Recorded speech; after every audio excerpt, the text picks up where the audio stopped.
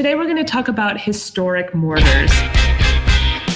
This is 7 Minutes of BS. Building science with a beat. So I could probably talk for 3 hours on mortar. I'm Dan Morrison, editor of Pro Tradecraft, and you already know what Sarah Gray and I are talking about today. Yeah, we could go for much longer than 7 minutes. Sarah is an engineer with RDH Building Science. So first, let's talk about what mortar is. Okay. In short, mortar is a mixture of some or all of the following materials. You can have Portland cement. You can have sand. You can have lime. You can have clay. And more modern additives. So the cement and lime give the mortar strength. Sand gives it bulk and helps to reduce the shrinkage as wet mortar cures. Newer additives and admixtures are also available that can reduce the water needed to add strength to provide freezing protection or to improve bonding. And it's used to stick masonry units like brick, stone, terracotta, concrete block, or even adobe together to form panels or to form walls. Mortar is like the cookie part of a chocolate chip cookie. And the chocolate chips are like the bricks, except that brick walls are a lot more orderly than cookies. Where a cookie is just a yummy melted blob, mortar joints in a brick, block, or stone wall are much more regular. For small mortar joints, like between small bricks, use fine sand. For large joints, like in block or rock, use large sand.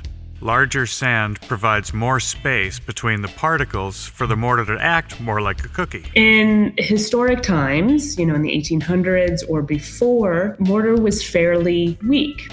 So that's why buildings built of brick and stone were not 30 or 40 stories tall, because the mortar just wasn't strong enough to hold the wall up. Also, lime takes a long time to cure, and in fact, years for lime mortars to cure. So you can't build a wall 30 or 40 stories tall with a lime mortar because it would just sag under its own weight.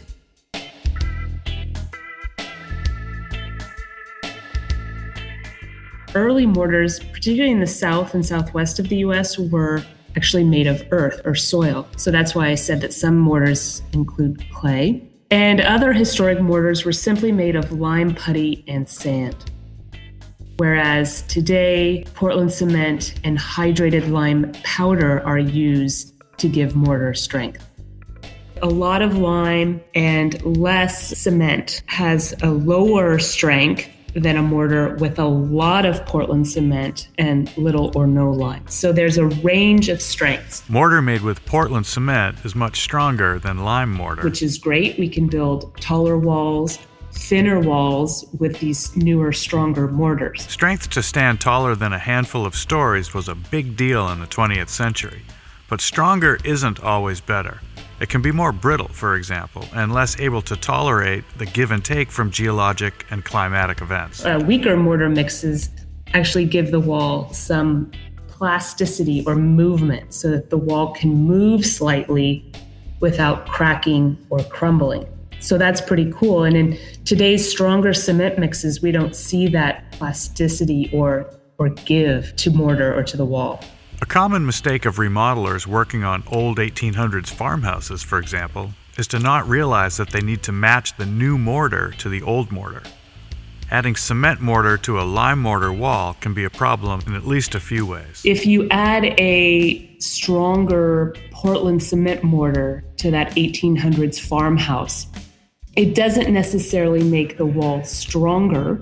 It may be locally stronger where you put the new mortar.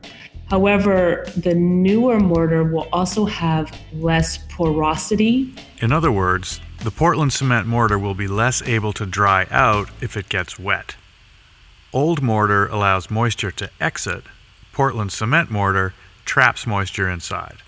This can be a durability issue if moisture that used to be able to escape no longer can. It also allows the mortar to deteriorate preferentially. Meaning that the mortar is weaker than the brick, so it is sacrificial in the efflorescence and weathering processes. The mortar will deteriorate under freeze-thaw or other water action more quickly than brick and stone. And that's a good thing because mortar is cheaper and easier to repair or to replace than a brick or a stone or a piece of fancy terracotta. So summing it up, don't mix your mortars. If you're working on an old wall with sandy white lime mortar, mix a mortar to match it. If you have trouble, look for an old stonemason and ask them. Or find a young, passionate engineer like Sarah. When we want to match historic mortars, we often dissolve out some of the calcium carbonate and other materials and just look at the sand under a microscope to look at the shape and the color of those sand particles, and then find a source of new sand for the new mortar that matches those old sand particles. I imagine there's also a color or aesthetic aspect. There's also a color and aesthetic aspect to think about. Older mortar that contains a lot of lime is typically whiter and typically shows a bit more of the sand texture. You guessed it, Portland cement mortar is much more gray than lime mortar. It can also have a slicker appearance than the sandy finish of a lime mortar, whether from big grains, small grains, round, or angular ones. Speaking of grains, be sure to avoid sea sand at all cost. The salt in the beach sand will deteriorate the mortar quickly. One last thing Sarah wanted to cover today is the frequent misuse of the term tuck pointing, which I'm guilty of myself. There's also a process called tuck pointing.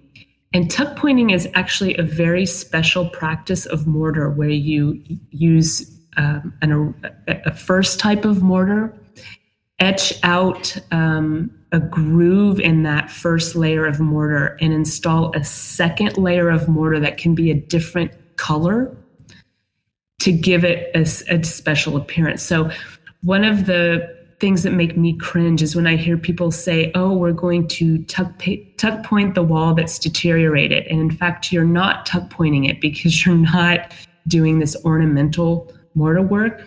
When you repair a masonry wall, it's actually called repointing.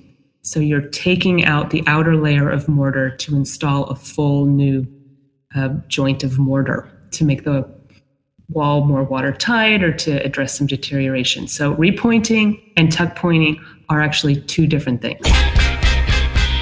So there's your fun fact, Dan. That was a fun fact, tacked on to a slick little lesson about building science. Remember, you get paid for what you do and what you know. Now you know a little bit more about mortar and what can go wrong if you mix up the wrong stuff. So now do this. Subscribe to this podcast via iTunes, SoundCloud, or the Google. While you're there, give us a 5-star rating and a positive review. I'd like to thank Sarah Gray and RDH Building Science Laboratories for participating in this award-winning podcast and encourage them to keep it up. 7 Minutes of BS is a production of the SGC Horizon Media Network.